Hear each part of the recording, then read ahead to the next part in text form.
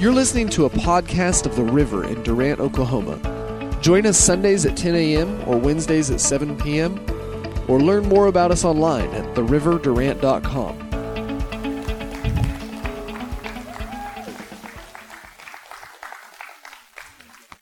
I love you.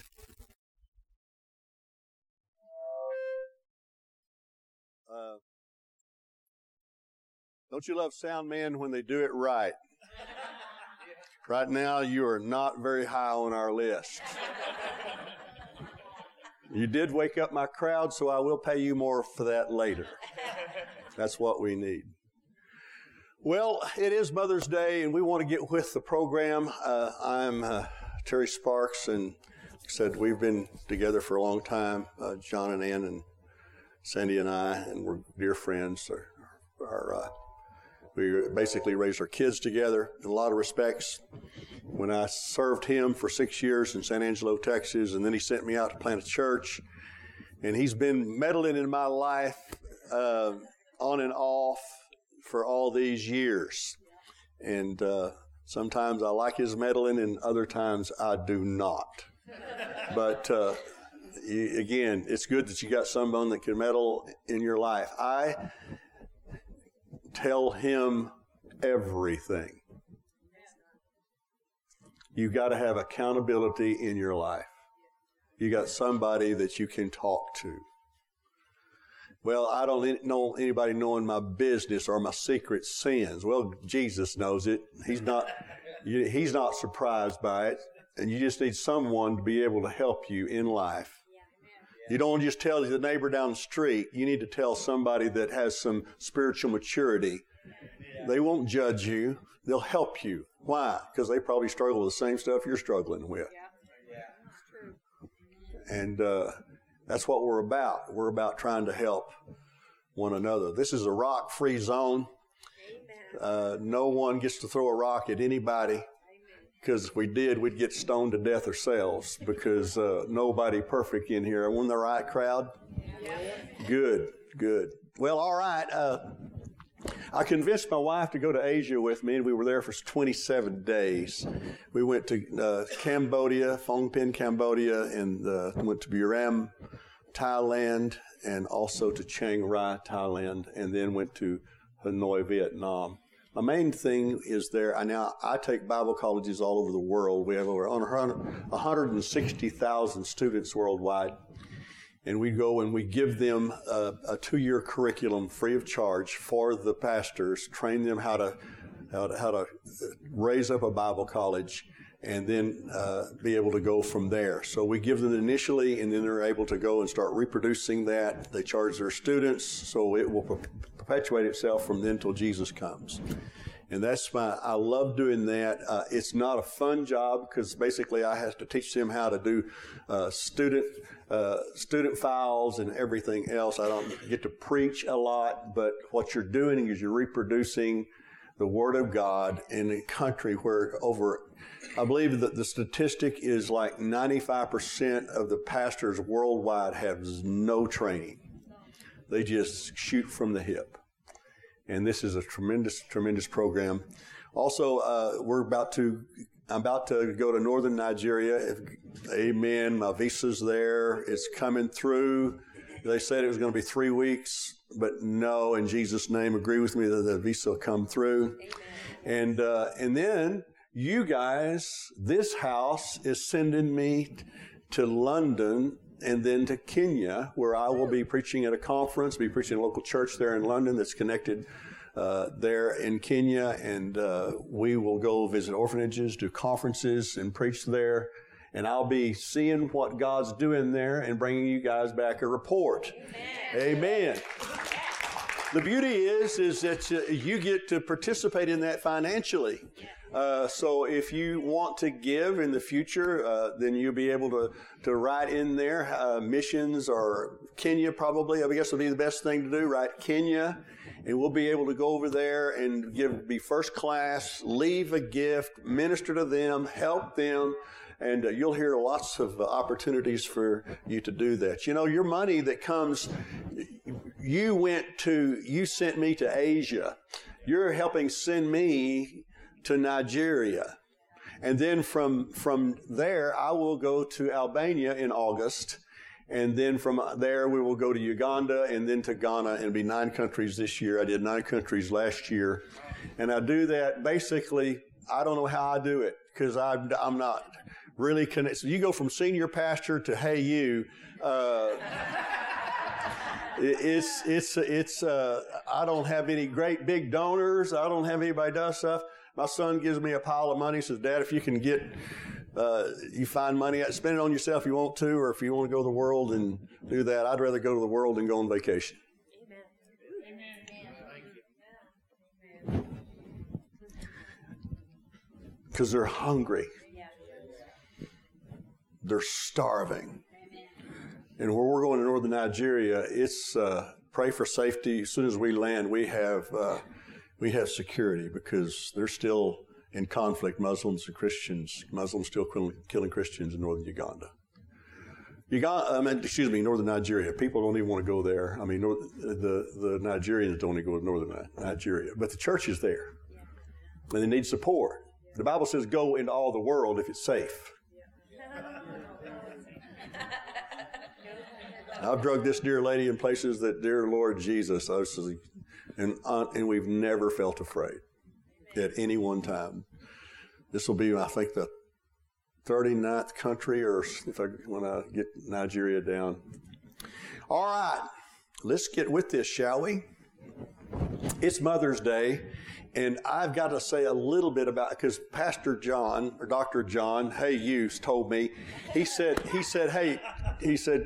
do what you want to do. I said, well, all right, I got this perfect Mother's Day. As soon as I was told that I was going to be here, I said, hey, I got this perfect message. I put a little bow around it. It was perfect. Shut it down about 10:30 last night, and then it got changed. So who knows what's going to come out, but it's going to be good. And, you know, one of the things that we have to understand, because I think it's really prophetic that Miss Ann was pointed out as being mom. Because there's a shortage of spiritual mothers. You can say who your spiritual father is, most of you can, but how about your spiritual moms? And, you know, who wants just a same-sex church? That's weird. That's just weird. We don't even want to talk about that. But think of it. We got Ann Holler that's raised up Jennifer Miller, Jennifer Holler, Heather Holler, Sandy Sparks. She's raised up Misty Westland, Crystal Sparks. And think of how many lives that those younger women are changing. It amazes me the influence that a mother has. All of us has been influenced by our moms. My mother's gone on to be with the Lord, and she was told not to have me because it could kill her if she would have had me. Thank God she didn't. She went ahead and had me. Yeah, some of you are thankful for that. Others says, well. And when you see a woman in ministry, there is conflict. I have actually seen it happen. People come into my church. They found out that my daughter-in-law or daughter was going to preach, and they would leave. Women would leave because they did not believe in women preachers. Well, there's 2 types of people who have a problem with women preachers: jealous women and insecure men. And that's basically it, which none of you are. Praise God. So pat yourself on the back. All right. Father, we thank you for the anointing of the Holy Spirit here tonight, this morning. And Father, I pray that you will minister to each and every heart. I know I've got a word here. I know I'm on assignment. And Lord, I pray that you'll minister to everyone. Holy Spirit, move, sir, as you will. Impart to me, help me, because Lord, I want to be able to do this as you have led me to do it. In Jesus' name, amen. When Mama ain't happy, nobody happy. Nobody will be happy if Mama's not. She comes in the house, she's mad. Listen, everybody's looking for a place to go. There was times with my wife, she was a neat freak. early on in her, she was a young bride, her children, she'd go to cleaning house. It was like all hell came to our house when she started cleaning house. Because she was an angry cleaner. An angry cleaner meaning that you shouldn't have messed it up in the first place. This is dirty and it's your fault. So she was angry. My son, he was young, he would vacuum, and if she found one speck of dirt, she'd make him do the whole thing all over again. His wife loves her today because he is an immaculate house cleaner, can do great things. So, but Mama isn't happy. And what Mama needs more than anything else is peace in her home. Nothing worse than having drama everywhere you go. And sometimes children have a way of stirring that up. Husbands are stupid, say the wrong things. Trouble comes, and it's up to sometimes the mom to bring about a peace. My wife can make me madder than anybody on the planet, or she can calm me down quicker than anybody else. It's her option. She can do it either way. When we look at our lives, how many times have we been robbed of our peace? How many times have we been robbed of our joy? We have something that the world does not have. And Jesus gave it to us. It's a gift, and it's recorded in John 14:27. And it says this, it says, peace I leave with you, my peace I give to you, not as the world gives do I give to you. Let not your heart be troubled, neither let it be afraid. So when you have a troubled heart, you're doing something wrong. When you have conflict in your soul, something's amiss because Jesus has given you something. What's He given you? Come on, church family, what's He given you? So if He's given you peace, then what's the problem? Well, I sometimes just give my peace away. But we give our peace away in traffic. Listen, I have given my peace away sitting in a shopping line at Walmart. There's all kinds of things where we just begin to just give our peace away. Something that is so dear and so empowering, and yet we just give it away. Apostle Paul's told us this in Romans 14:17, for the kingdom of God is not eating or drinking, but righteousness, peace, and joy in the Holy Spirit.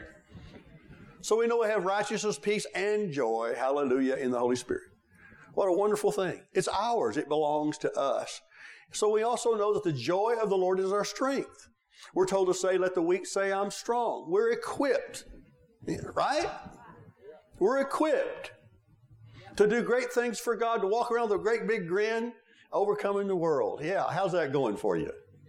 Amen. Colossians 3:15 says, and let the peace of God rule in your hearts, to which you were also called into one body, and be thankful. Let the peace of Christ rule in your heart, and let that peace rule as an umpire. That's the word rule actually means umpire. So the umpire what? Calls the play. And that's what peace is to do in our life. It calls the play. It determines how you're going to react in the situation. Dear God in heaven, I prayed, Lord, let me respond, not react. Yeah. I get so upset at myself when I react. And I am overcoming in Jesus' name. Because sometimes I talk to people in traffic. So many dumb drivers out there. I have never understood in my life why someone that wants to drive 10 miles under the speed limit wants to drive in the fast lane. Can't understand it. And if you do that, may Lord God have mercy on your soul. One guy says, well, I pay taxes like everybody else, so I get to drive anywhere I want, at any speed I want. Well, you're rebellious and need to move over. So the problem that we have is we let worry and fear come in and steal our joy. And if Satan can steal your joy, he can steal your strength. You can lose it all. Jesus came to give us Zoe life. The devil, he's the opposite. He wants to come in and he wants to kill your joy, rob your peace, and destroy your health. He's after you. He wants you. Now, in the past, I have been an A-type personality. You can be an A-type personality and be a janitor. You'd have an A-type personality and actually not even have a job. You're just all jacked up. You're A-type. That means that means you're push, push, push, push, push. And I've been driven a lot of my life. Driven, not led. God wants you to be led, not driven. And I was impatient, frustrated, and you know what? At the age of 37, I had a heart attack. Because that kind of living will kill you. And God has not designed you to walk around with worry and frustration and pressure. It's not part of His plan. So today, we're going to talk about how to fight for your peace and joy. I want to inspire you today not to worry. 1 Peter 5, 6 through 9. Therefore, humble yourself under the mighty hand of God, that He may exalt you in due time, casting all your care upon Him, for He cares for you. Be sober, be vigilant, because your adversary, the devil, walks about like a roaring lion, seeking who he may devour. Resist him, steadfast in faith, knowing that the same sufferings or the same problems and difficulties are experienced by your brotherhood in the world. Humble yourself. Man, sounds easy, doesn't it? Set aside your self-righteous pride. Give yourself a lower rank. In my younger years, especially after Christ the Nations, I wanted a title.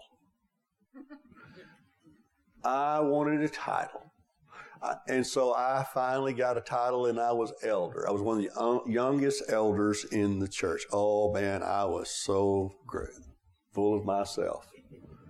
Jesus, God in the flesh, humbled Himself and took a towel, not a title, and washed His disciples' feet. A real servant of God carries a title, carries a towel, and he's always ready to serve. Man, sounds good, doesn't it? See, titles don't qualify you. The gifts of the Spirit qualify you. Love qualifies you. Faith qualifies you. You are anointed by God on this planet to serve others. I could stop right here and preach and make Pastor Ann very happy, because she needs help. These leaders need help. Do you know that most churches are run by 10% of their congregation? 10%. Most churches survive on 10% of those people that tithe. God's called you to serve. How do you do that? By humbling yourself. Well, I'm not going to teach. I'm not going to clean toilets. I'm not going to sit out in the parking lot and wave at people. That's stupid. Huh? Humble yourself. Humble yourself. Submit to your pastors, your leaders. See, the truth is, this is wonderful, because when you're submitted to authority, you have authority. Yeah, that's right. If you're not submitted to authority, you have no authority. You can walk around. I don't care how muscular you are, how big-mouthed you are. You carry little weight in the kingdom of God. Demons aren't even concerned about you because you're not submitted. You're rebellious. You do what you want when you want, and you're unaccountable in every aspect. Amen. Preach it, brother. Huh? Because I have learned this. As a pastor, I found out many times when you give someone a title, they quit doing what they were doing the first time to gain the title. I'm an elder now. I don't do nothing. I'm over everybody else in here. So you do me. Hmm? Huh? An elder will function as an elder with or without a title. Yes. A pastor will pastor with or without a title. A deacon will deacon with or without a title. Humble yourself under the mighty hand of God, under His mighty active power, and understand that Jesus will lift you up. He will exalt you. Jesus gives you wisdom. He provides for you. He is your righteousness. Humble yourself, knowing that He is everything that you need. You need Him and Him alone. I believe that, I thought I knew about humility. I'm a pretty laid-back guy, humble. I'm not full of myself, but hey, come on. If we're honest, we're all a little bit brats. And I am somewhat of a brat. I was the youngest, and I was a brat. The thing that I found out is that as I pastored through the years, over these decades, and then the Lord began to deal with me to transition the church to my son, because I no longer had vision for the church. It wasn't that I was done, too old. I just no longer had vision for the church. And over a period of about 3 years, God began to deal with me to do that. I knew there would be a cost.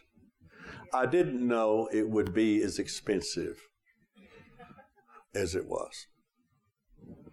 Because once you become senior pastor, senior leader, a part of everything, to walking off the platform, no longer involved in church in any way,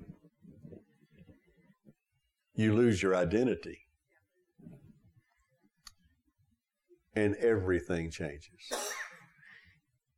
I'm a man of faith, but if I have to be honest with you, I have had congestive heart failure and was healed of congestive heart failure, and they walked through that over these months that I was healed. And I'll put this transition right up there with that, because it was difficult. I began to be offended because I wasn't honored like I thought I should be honored. I was forgotten on some things.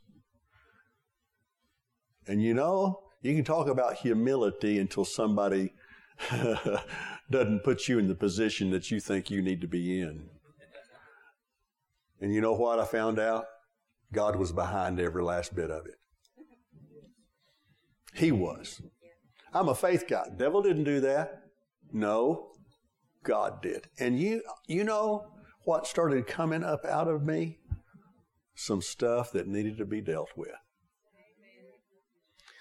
Because all of my business and my activity and my doing the will of God has subdued it and kept it passive all those years until it was just me and Jesus. And then lo and behold, childhood stuff that you thought was done starts coming to the forefront. And I found out this: humility is not fun. I told the Lord, I said, Lord, my elder said, Pastor, don't do this. The church is great. Everything's good. Just stay with it. I said, it's not about me. It's about the next generation. Yeah. It's about reaching the millennials. It's about the next generation. So we made the transition, and it was God. There's no doubt about it. But I actually had a conversation with my wife. I says, if I could go back, being self-centered as I am, I said I would not obey God. I did that kind of tongue-in-cheek. But thank God, His goodness, when you really, really come to a place of humility, what a place of power. Who cares? I don't have to impress anybody. And I don't have to show up for meetings, board meetings, and do all that stuff. Make all these decisions, be disappointed who was there, who wasn't there, how much the offering was, how much it wasn't. Life's good. But it all comes back to this humility. See, when you humble yourself under the mighty hand of God, the Scripture says He will exalt you. God will promote you. God will prosper you. God's favor will surround you. Everything you put your hand to begins to prosper. When your natural strength fails, and guess what? God comes in and He becomes your strength. Humility in transitions. It's difficult. You see a lot of men when they lose their job go crazy because they no longer know who they are. Make transitions, they retire. Some of them are dead in 5 years because they don't know who they are. We are believers. Jesus Christ is our Lord. It's not what I do that makes me who I am. It's who I serve that makes me who I am. God will exalt you. Now, here's the problem in due time. It's not like the time of the day. It's the Greek word kairos. And it's God will exalt you at His time, at the right time, at the perfect time. See, when you begin to pray about your destiny and fulfilling that destiny, then God He's going to work. He's been working on your destiny before you were even born. Just like He was at work in Joseph. Now, Joseph was sold into slavery by his brothers, rejected. He was accused of attempted rape, although he was innocent. Man, oh man, talk about a bad deal. He was thrown into prison. God had given him a dream. But he was cocky at 17 and telling his older brothers, you all going to bow down to me. And they hated him for it. And because of he was not humble and just told all that he had. I mean, if you think of it, you're just out there, all you got's your brothers, you get a dream from God. I really think that God set him up. I know that people don't agree with that, but God says, okay, all right, you're going to be full of yourself. You can't be full of yourself and me do what I want to do in your life, son. You hear me? You can't be full of yourself. My way. What do you do with your children when they do that? Huh? Well, what do you do with your children when you do that? What, you know? Hopefully you take them outside and beat their rear ends. Don't let them get away with that kind of stuff. Or their proverbial sit them in the corner. That's really going to help. They're just going to get mad at you anyway. See, God had great things for this boy to do. And he was, he received a dream at 17 years old. Think of it when you were 17. Man, at 17, I had a 1968 fastback Mustang with a 390 engine with a Holley dual line carburetor. I could turn that thing sideways in the road going 40 miles an hour. Smoke them babies. I was full of myself. And you know what? When you grow up, you take a lot of knots on your head, things don't go your way, you realize that you're not as bulletproof as you thought you were. But one of the things about Joseph is he was able to continue being optimistic. He was able to stay in his faith, keep his dream alive. And we find that in due time, because God has a plan. Now, around about Genesis 40, Joseph is walking through the prison that Potiphar actually put him in. Potiphar put him in prison. Then he said, I want you to take care of these two friends of mine that they're being put in prison. Watch after them. Yeah, okay, you put me in prison. You know I didn't try that with your wife, but you did it because she nagged you to. And now then you think I'm going to take care of your friends? Sure, I'll take care of your friends because I'm in charge of the prison. But what did he do? He was walking through the prison and he looked at the butler and the baker and he saw that they were sad. You're in prison. Why wouldn't you be sad? It's not a good prison either. It's not a federal prison. This is a prison let's just move on. Prison was bad. And Joseph saw that they were sad. He said, why are you guys sad today? Duh, we're in prison. No, they didn't say that. He said, well, we've had dreams. We've had dreams, and we don't know what the dreams mean. So he said, hey, tell me the dreams. I'll interpret them. So what Joseph did is Joseph, out of an act of kindness, interpreted the dreams. The problem was that the butler was released and the baker was executed. That was the way he interpreted the dreams. And he told the butler as he left, please don't forget me. I'm in prison unjustly. What did the butler do? He forgot him. Because that's the way we roll. When we get free, we just move on. And I believe that God had an appointed time. Because about that time, 2 years later, how long? 2 years later, serving in the stinky prison, working on a bad attitude, God says it's promotion time. It's promotion time. I think it's just crazy that God used an act of kindness to promote him. What if he'd not said, hey, you're sad, big deal. Glad you're sad. You deserve being sad. I don't like Pharaoh. Tell him I don't like Pharaoh. I'm not Pharaoh, but Potiphar. Tell him I don't like him. I don't care. No, but he saw and he responded. And you know, sometimes we are one act of kindness away from our destiny. Doing something for someone that can't do it back for us. Joseph. Well, we know that Joseph humbled himself, and it took 22 years from the time he was 17 to the time that he was promoted. 22. Don't sit there and try to... I saw his mind go to work. You can correct me later. Was it 22? How many years was it? Okay, I thought you were going to... His little mind started going. I went, okay. Humble yourself and God will exalt you. It's our destiny to help others. As we're helping others, we don't ever quit on our own dreams. See, I believe that God has an appointed time for promotion. But his promotion is not like your promotion. His promotion is this, is that you put others before you. This is what this church does. This church promotes others. It takes people that nobody else wants and makes a big deal out of them. That's a big deal. When you do that, when you honor the people that have never received honor, a wife that walks in here is trash talked by her husband every night. She walks into church, not dressed like she should be dressed. Kids aren't behaving well.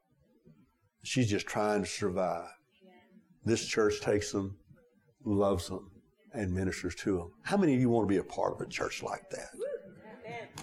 I mean, come on. Well, hey, that doesn't look good. They need to do. They need to do something more with the children. They need to. Hey, you can judge all you want to, or you can get in here and get your hands dirty. Humble yourself. Humble yourself. I believe that God puts a magnet around us, and it just says, "Hey, blessings come to me when you begin to walk in humility." It's something that God does for us. Cast your care. The Word of God tells us to cast all your care, all your worry upon Jesus, for He cares for you. If you have a difficulty too heavy to carry, Jesus is inviting you to give it to Him. He wants to carry your burdens. Take all your worry, all the stress, and give it to Jesus. Jesus is inviting you this morning to live a worry-free life from this point on. How many people we have that want to do that? Worry-free life. This point till Jesus comes. So we see that we have the ability to live a stress-free, worry-free life no matter what's going on in our life. Life's not perfect. Stuff happens to everybody. I don't care if you're a billionaire or whether you're just barely getting by, same stuff comes down. Well, money'd solve my problems. No, it won't. Your problem is not your problem. Your problem is you're not passing it all on to Jesus. That's the biggest problem. So what is causing you to worry? What is causing you to stay up at night? What is that thought that you go to bed with and you wake up with? What is that thing that's greater than the power of God? Casting all your care describes any difficulty that causes you to be concerned or fearful. Cast whatever is causing you to worry. What thoughts are keeping you up at night? What negative thoughts are stealing your joy? What thoughts are stealing your peace? What thoughts are causing you to live in fear? See, God's got promotion on His agenda for you and humility. But there's all kinds of things that's after your peace and your joy. Care defined means this. It actually gives you a picture of a torn fabric. Something that's so frayed that it can't be sewn back together. You ever hear this comment, I'm all torn up inside? All torn up. It means you're frayed. You lose your peace and your joy, and you can't seem to come, you can't get past the problem, the tragedy, the difficulty, the bad news, the divorce, the death of the spouse. Whatever it is, gnaws at you and frays you. Your faith is under attack. You become overly concerned about what could happen. What could happen. As a matter of fact, there's times that you lay down at night and you get a free DVD from the devil. And he plays out scenarios in your mind of bad things that can happen.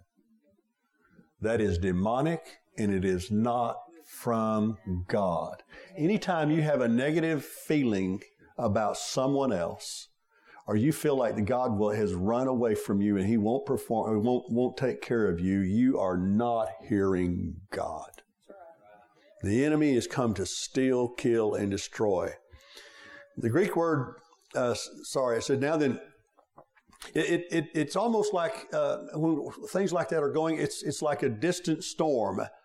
Living in Tornado, Oklahoma, we all have the ability to be afraid of the storm. But it's so far off, but yet it's coming. And what happens, you seem to have a tendency to watch it.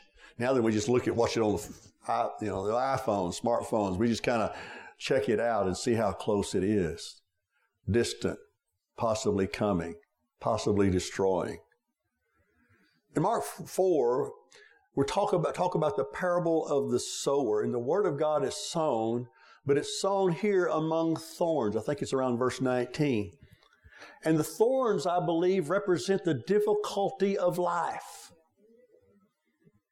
And what we do is the people hear the word and the cares of this world choke the word, choke the promises, steal the joy, steal the peace until you become unfruitful. When life becomes all about you, you ain't worth nothing. The devil knows it because you're inward. You pray all about you and nothing about anyone else. All your monies and resources go to you, nothing to help anyone else. Life becomes about you. And that is a lie from hell. Because you are a gift to this planet, and God has put something majestic in you.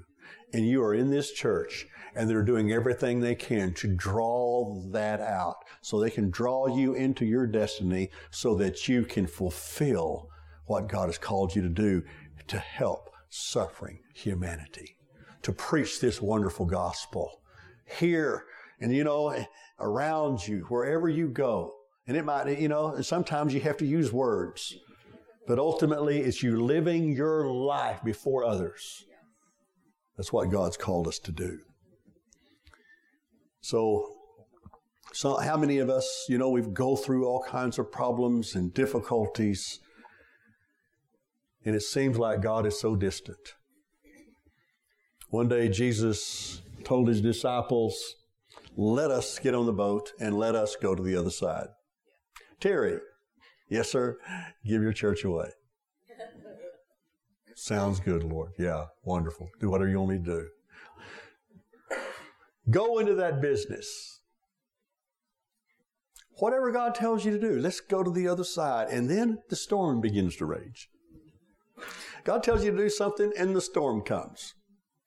The disciples, here they were seaworthy men, and they decided they would take care of the storm themselves. Unfortunately, after a season of time, they realized the storm was bigger than them, and they went down and they woke up Jesus. And they said this. Now, none of us have ever said this. Master, don't you care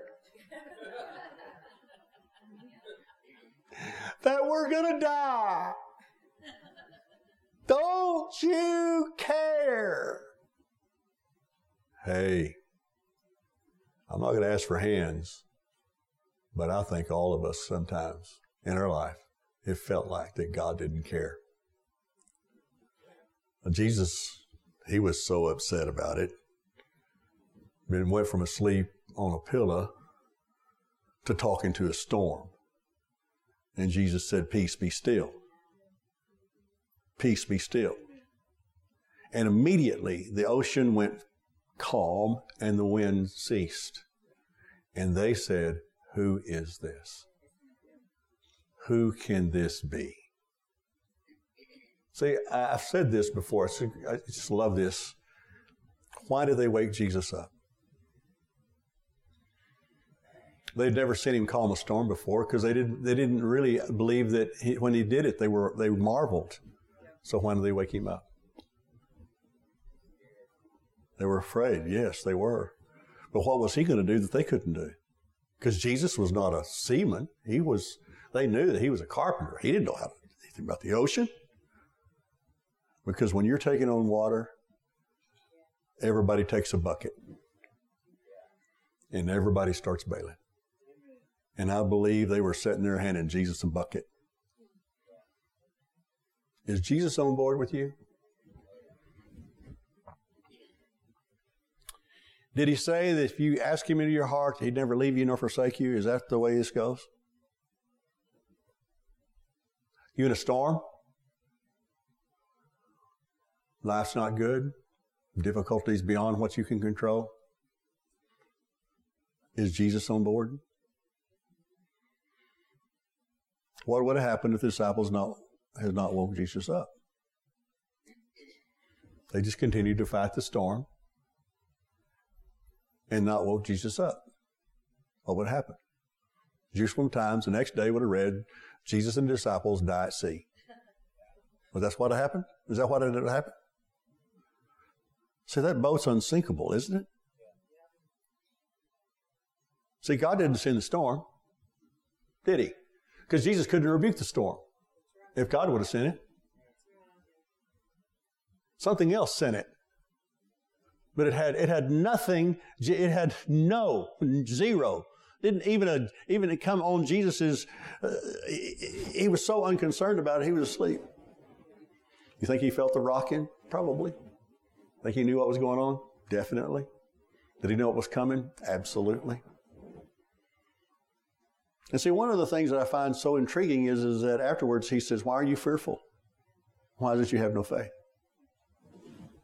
Well, duh, Lord, you didn't give us, storm calming 101. Nowhere in Scripture do we find that where Jesus said, hey, come on, guys, we're going to go out and we're going to calm storms today. Didn't do it. But he had taught them authority. Didn't he? Yes. He did teach them how to stand, didn't he? He did teach them how to take authority over the devils. Yes. And he was upset that they did not take authority. Hey, you guys could have calmed this storm yourselves. I already given you authority. You calm it. So next time a tornado, make sure you got faith, comes rolling down your way, talk to that thing. Really? Oh, that's really pushing it. Well, that's the deal. We need to push it. We need to talk to stuff. Speaks peace to your storm. My daughter-in-law, it was a hot August day, and my grandchildren were small, still in their car seats. She was off somewhere and the car broke down. It's hot. Texas hot. Oklahoma hot. It's hot. And I got my grandson and my granddaughter. They call each other Bub. She's Bub, he's Bub. They both have the same name. That's what they call it, Bub. And Braylee is a little bit on the dramatic side. And Rylan is just a boy, cool, calm, collected. And she's in the back seat. She's hot. She's sweating. She understands that they are stranded. And this comes out of her. We're all gonna die.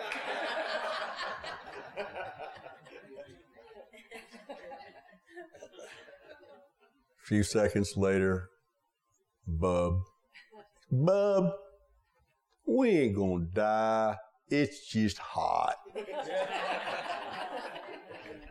And that's the way we are. Sometimes we're a little bit too dramatic. And then the subject changes. He goes from casting all your care, and then the scripture tells us to be sober. All right. Is alcohol mentioned here?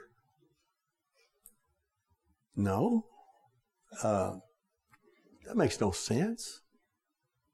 Because context, there's no context of drunkenness here. The subject is care, not alcohol.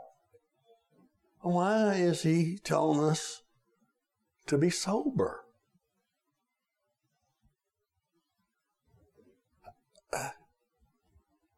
And then one day I realized you can get drunk on worry.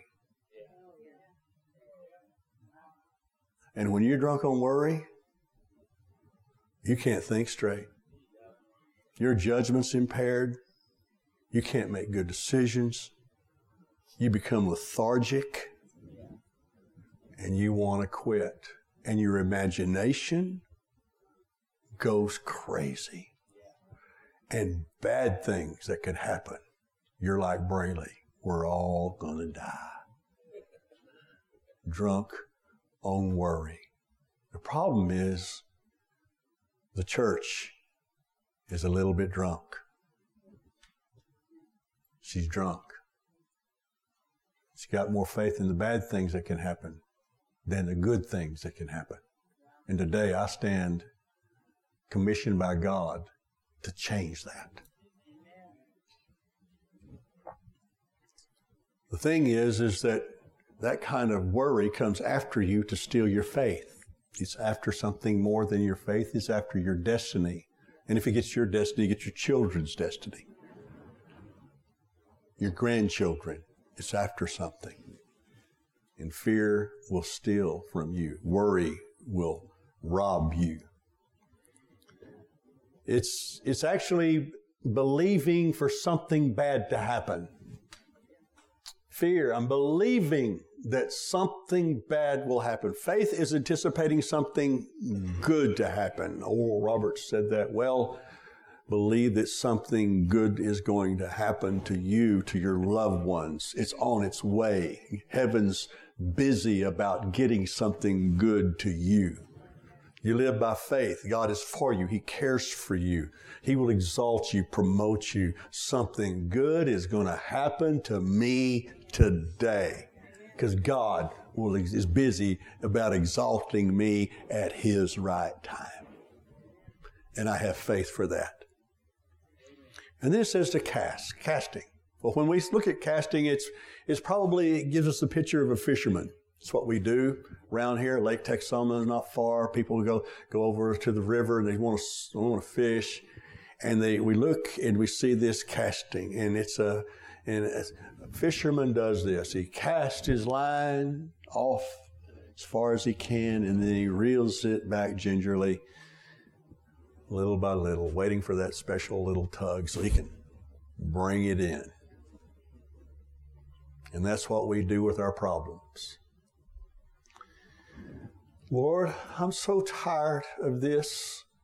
I'm casting my care, and we throw it out as far as we can. And then we start talking to our friends and our relatives about our problems and difficulty. We call everybody that'll listen to us, and next thing you know, it's right back on us. And then the pressure gets so great that it's come to prayer once again, and we pray. And we cast the care away from us as far as we possibly can yet another time. And we repeat. And repeat. And repeat. And that's not what God has called us to do. You're to cast everything that concerns you. Listen to me, my family. Listen. Everything that concerns you upon Jesus, for He cares for you. He sees your tears. He feels your pain. He understands the difficulty. Yeah, but I caused my own pain. I was unfaithful to my spouse. I lost my family. I caused my own pain. I was addicted to drugs and I lost my job. Caused my own pain. Cast it all over onto Jesus. I love the Lord because He never runs a spreadsheet on you and says, is He worth the money? I'm looking for the bottom line. Is Terry the most bang for the buck, or should I go to someone else? He never looks. He never runs a spreadsheet on you. He's taken into account every sin that you've committed or ever will commit, and He calls it null and void. Amen. It's forever forgiven. Yeah, you did stupid. Get over stupid. Learn from stupid. Humble yourself, but don't condemn yourself. There's a difference. If we look at the biblical meaning of casting, it's to take a heavy load, too difficult to bear, and forcefully put it over onto a beast of burden, which would be a donkey or a camel of the day. Today, it would be a pickup truck. That's what we would do. But it gives us we're not calling the Lord Jesus a donkey, but it does give us a good picture of we're able to take something too heavy to carry and put it over onto something that can carry it for us. So how many burdens can Jesus carry? You think about it now, because I'm trapping you. Think of it. I'm pushing you to a place of faith that where you have to make a decision. How many can He take? Don't you sit back there and Christian me and tell me, He can just take them all. The Lord Jesus can take them all. Listen to me. How many can He take this morning? Can he take 1, 2, 3, 4, all? Everybody. See, the problem, this is the situation. Jesus can carry every burden of every person on the planet and not even break a sweat. He can carry them all. Every single one. He's offering today to be your burden bearer. He can carry every burden. Cast the weight, the fear, the problem, the difficulty, the addiction, that sinful habit you can't break. No matter how many times you felt guilty for it. No matter how many times you've called out to God, I hate this. You know what addiction is? Addiction is not being able to get enough of something you hate. You want free from it. And God says, give it to me. No, I gotta fix this. Give it to me. Humble yourself. Give it to the Lord. Moms, how many of you have walked through the grocery store and you're in tow with your children and they're there to help you shop? And isn't it good that they put all of the things that children want within reaching distance as you walk through their grocery store? Especially up at the cash register. When you're trying to do money, cart, and because they see what it is, they'll be so frustrated, they'll say, just get it and shut up and let's go. Because they are marketers. That's what they want to do. But now you're walking through the grocery store and you got little Timmy, and Timmy wants to help you. You're about to put a 10-pound bag of beans, and Timmy says, I want to help, Mom, and give me the beans. So Timmy, there's no reason to put the beans in the cart. And you don't have to carry them. I'm going to put them in the cart. It's no load for me. I can push it around with no effort. It's no more effort for me to push 10 pounds of beans. No, Mama, I want to help you. Let me help. So little Timmy takes the beans and he walks from aisle to aisle to aisle, thinking that he's helping. How smart is little Timmy? Mom's trying to teach him a little lesson. It's just give me the beans, boy, and you can, well, maybe you could pull that around and not get the toys, but nonetheless, just let me carry it. Finally, and only when he gets to the end of himself, because you can only hold something for so long till you're totally exhausted that you gotta give it back to Mom. And today, some of you are totally exhausted. And it's time to give it to Jesus. He's never meant for you to carry the weight that you carry. And if you're tired, and if you're exhausted, and if you're frustrated, and if you've lost your peace and your joy, you're trying to carry it yourself. And God's never designed you to carry that kind of load. You weren't created to walk in that.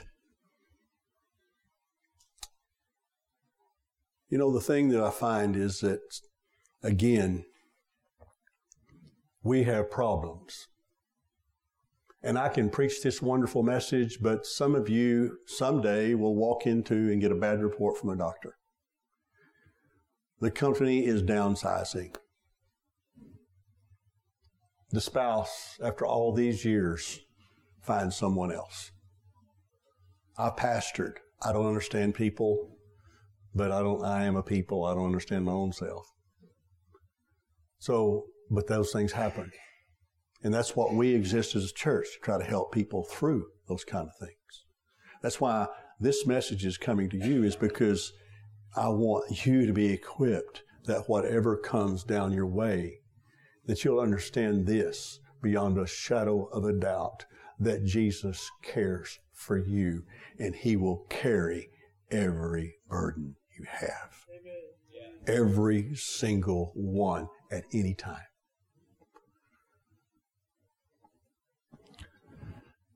I get tired of carrying the load. Aren't you tired? Have you had enough of it? Well, I'm a man. Yeah, whatever. You cry in the closet, get in the fetal position. You know life's bad. You can't do it. You can't do it without Jesus. You need Him. Today, I want to encourage you to cast your burden over to Jesus. He wants to lighten your load. The problem that I found is that I live with a Mrs. Optimistic. She gets up in the morning and she's in great mood. Whistles, never depressed, always in a good mood. And then I, pastor of the church, bring her big problems. And I attempt to share these problems with my wife in a way that she can be concerned, as I am, about the situation. And then, have you got one of those people in your life? They say, in the midst of the problem, after you've explained it in detail and how impossible it seems, that they say, give it to Jesus.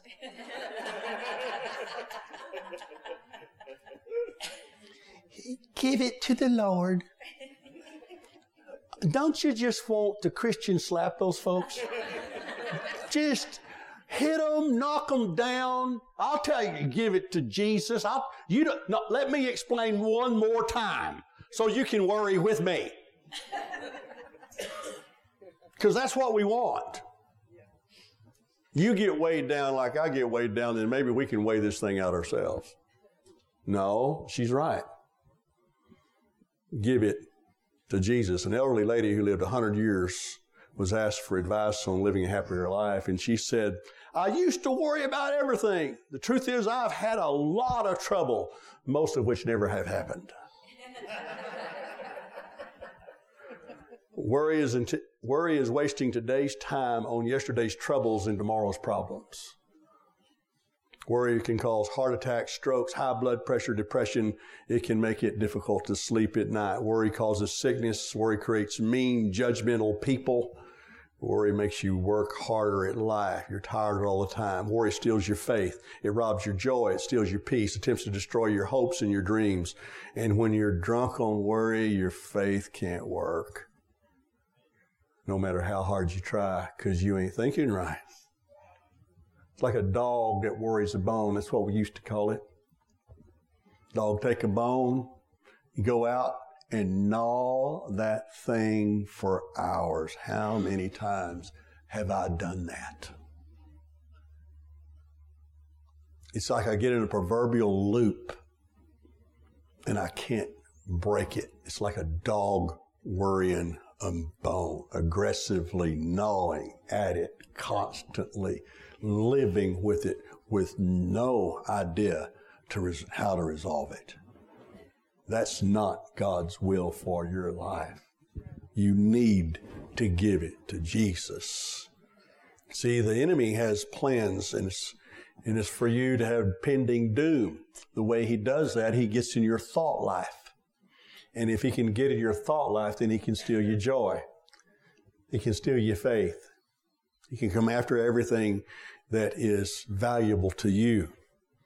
The beauty is, you can control your thoughts.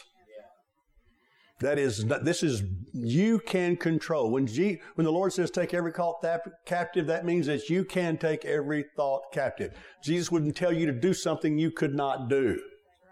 Philippians 4:8. This is good. This is where you come out of the worry.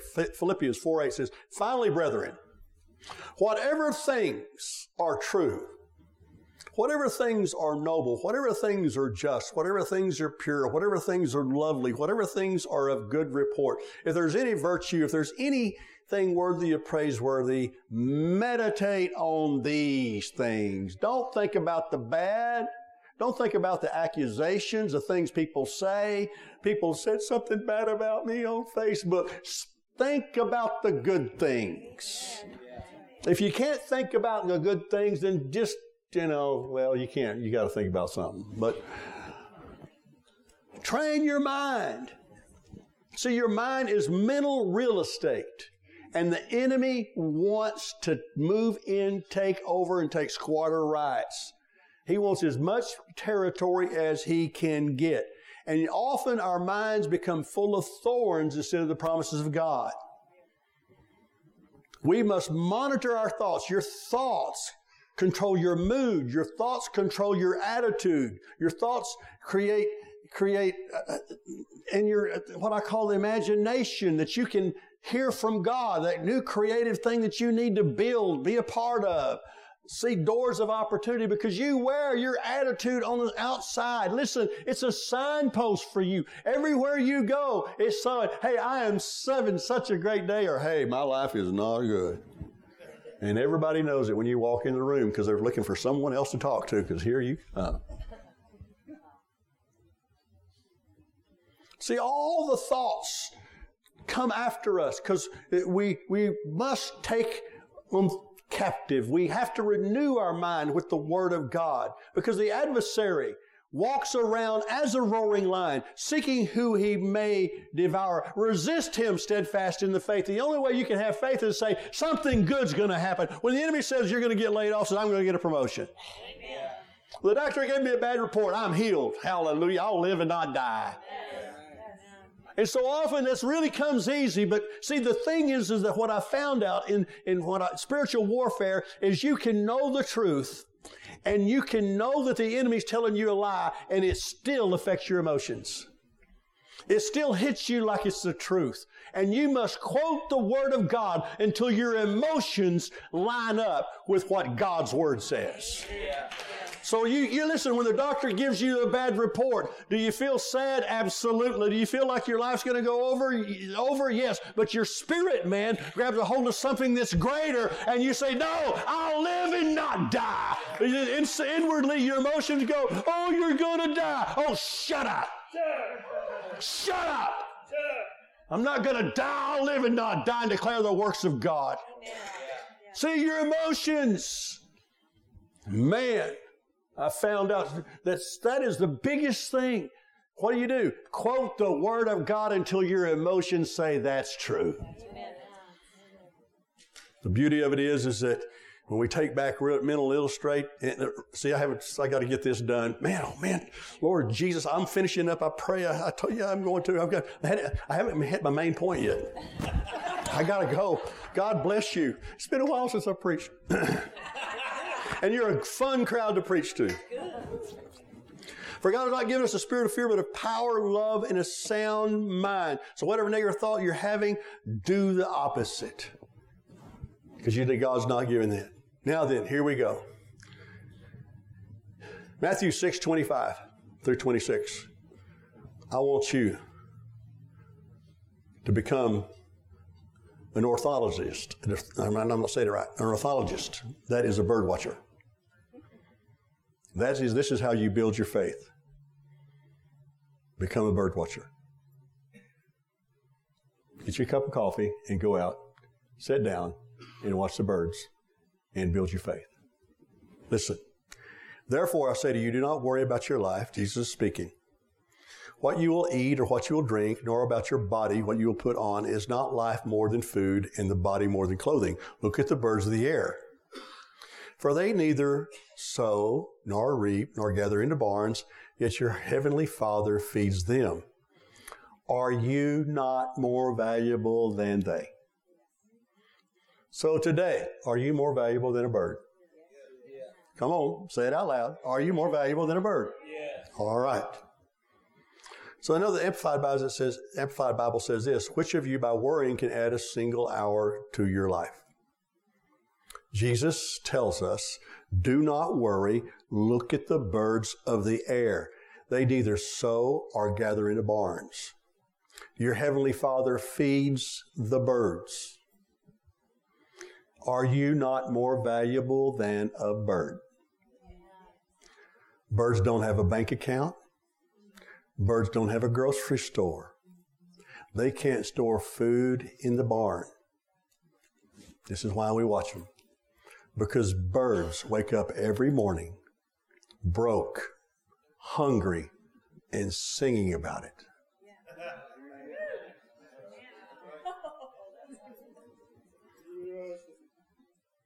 Bird watching 101.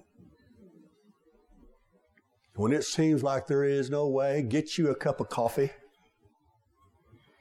Go outside, sit down, and watch the birds. Even the vultures. Gosh, I hadn't seen the pole vultures, the vultures over there. Buzzards, they're dying by the groves. They're starving to death. You see any birds dying around here starving to death? Nope. No. So if you've been drunk on worry this morning, it's time to sober up. Sober up. The adversary has been exposed. He's been lying to you. And then my last scripture, I think, Matthew 11:28 through 30, and I'm closing. Jesus says, come to me, all who labor and are heavy laden, and I will give you rest. Take my yoke upon you and learn from me, for I'm gentle and lowly in heart, and you will find rest for your souls. And here it is. My yoke is easy. My burden is light. If life's hard for you, you're doing something wrong. That's why we hate the devil so much.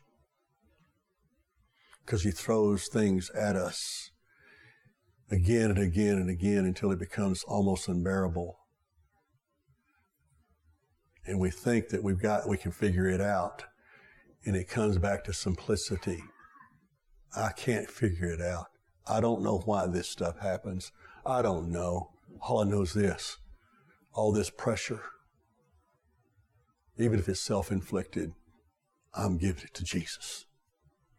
I don't want it anymore. I'm tired of it. Jesus is inviting you to give you everything Give him everything this morning which concerns you. He's your burden bearer. Struggling with sickness, depression, whatever conditions cause you to worry, to be fearful, this morning is the morning that you give it to Jesus. He's here. You want a prophetic word? I'm giving you one. Jesus is here.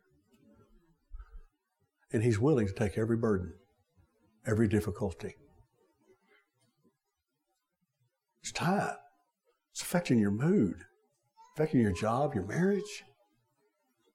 It's just time to get rid of it. Cast your care over onto Jesus. This could be basically says this: don't be intoxicated on worry.